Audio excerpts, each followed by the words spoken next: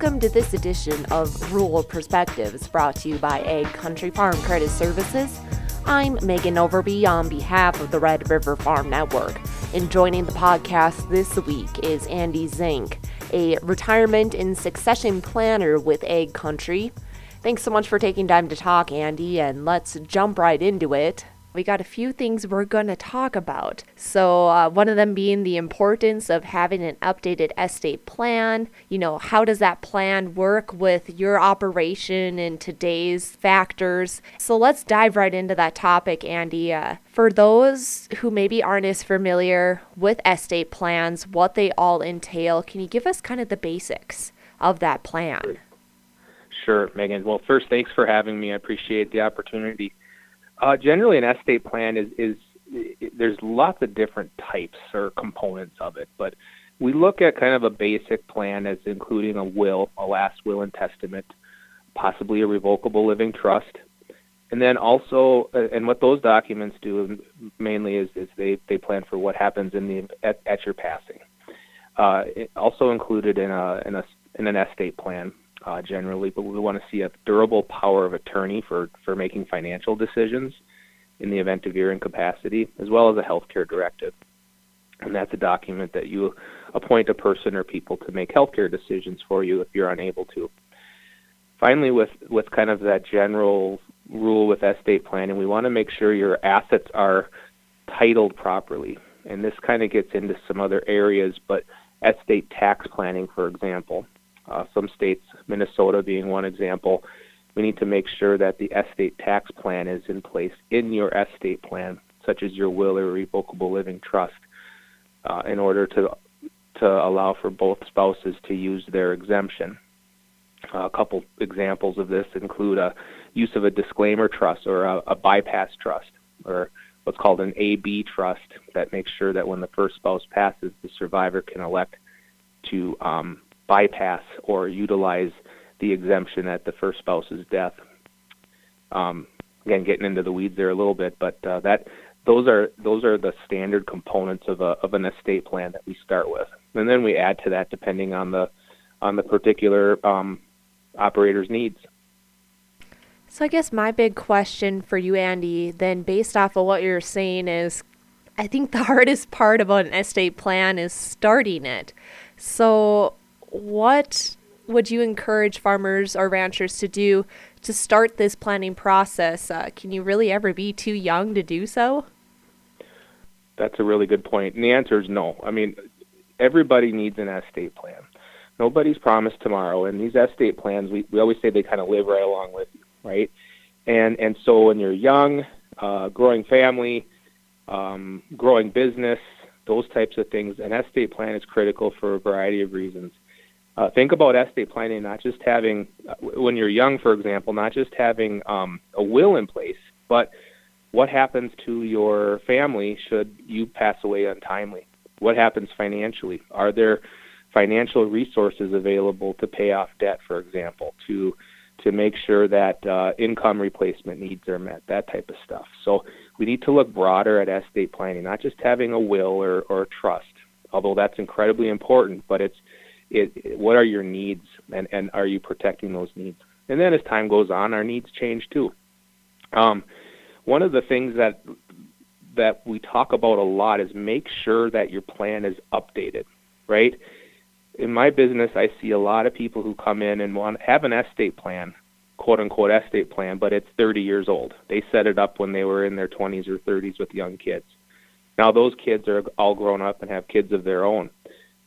So that plan has become outdated, right? So we need to update that. Another example of needing to update a plan is especially important when we're working with a transition of a farming operation. So let's say we have 4 kids, one of which has been farming and is transitioning into the operation. We have a farm transition plan in place that's working in life, right? So we're working with mom and dad, we're working with farming child, and working on transferring ownership, management, working on the income tax implications and such. The estate plan needs to fit into that as well. In other words, we need to have that estate plan work with the transition plan that's being put together. I'll give you an example of something to avoid. Let's say that these people have their transition plan going and it's working fine. Everybody's alive and well, transferring assets, communicating well, and then all of a sudden there's an untimely death.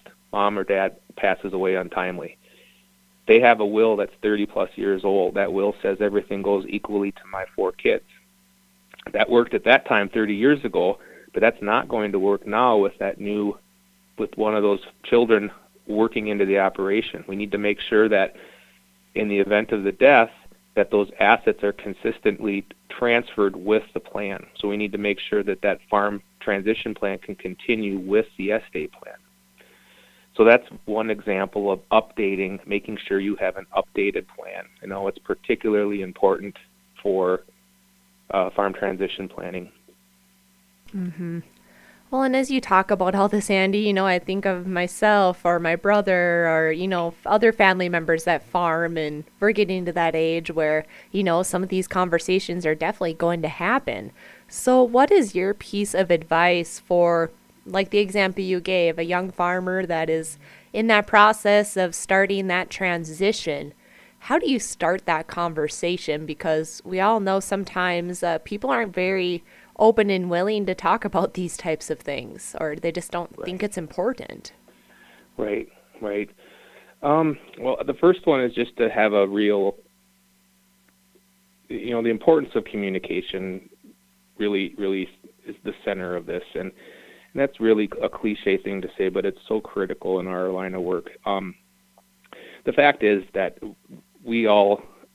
something will happen, right? And we can either plan for it or we can pretend that doesn't exist, like you said. And that latter choice is easy to do because nobody likes to think about their own mortality. Nobody likes to think about these things. And frankly, they're hard decisions. So it's very easy to just put them off. But to get started, I suggest finding a resource, finding somebody or a team that will help you get those conversations started. Oftentimes I'll sit down with the family and we'll just kind of start talking about what the farm looks like and ask some familiar questions, and then we'll get into some of the visions or some of the goals. What are mom and dad's goal with their farm? Are they looking to retire? What does that vision of retirement look like? And then bringing in that next generation and asking the same questions, and just getting that conversation started and seeing where we're similar and where we need to have some more communication or understanding. But that communication and starting it and finding that trusted resource to help guide you through that is my suggestion on how to get the process started. Mm-hmm. So I guess my final question for you, Andy, is, we've talked a lot about getting this plan started or updating it, but what is the process like when this plan actually goes into action? Good question. So I'm assuming you mean in the event of a person's death? Yes. Right. That depends on the type of plan that you've set up, Megan. So it's a good example here of talk about an estate plan. Generally, people either go one of two ways. They use what's called a last will and testament, or they use a revocable living trust. And think of these as two types of vehicles and two different options. The last will and testament is a good tool, but some argue that it's not the best tool because it goes through probate. Probate is the court proceeding when someone passes away and their assets haven't already been specified or determined or directed towards the heirs. So they go into a person's estate, and then that estate needs to be administered and managed or go through this court proceeding, which is called probate. And probate can take time. There's waiting periods. There's a lot of times people will say, well, this is taking way longer than I had thought. And whether that's part of your goal or not, depending on whether you want to avoid probate, then we look at the other alternative, and that would be a revocable living trust. Revocable living trust is your plan that says here's what happens in the event of my incapacity and also at my passing. But the key distinction here is you put your assets into the trust. You have them controlled by the trust for the most part. There are a few exceptions, but for example, we have your land. Instead of the land being owned by the individual, you retitle the land into the name of the revocable living trust. Because it's retitled in the trust, when you pass away, that trust has an action plan that can be set forth immediately. Doesn't have to go through probate. So there's an efficiency piece to that. On the other hand, some will argue that a revocable living trust requires you retitling twice. Retitling when you put the assets into the trust, and then retitling again when you administer the trust and they go through whomever the heirs are. So it really depends on your circumstances. It depends on your asset ownership, where they're located, what state you're in, and what fits you best as far as what type of plan you want to look for.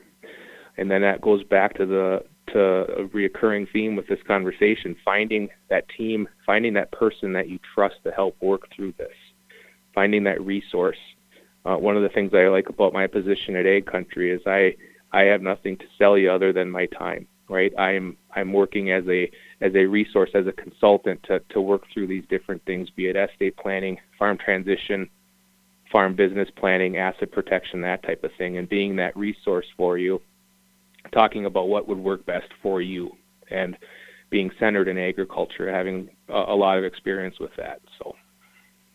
Well, I think a good note to end on then, Andy, is how do people get a hold of the folks at Ag Country and start this process?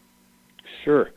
Well, we have 3 consultants that serve our association. Myself, VP of our department, Russ Tweeten, and Bobby Sondril. Russ is based out of our Fargo office, Bobby out of our Grand Forks office, and I'm out of our Morris, Minnesota office.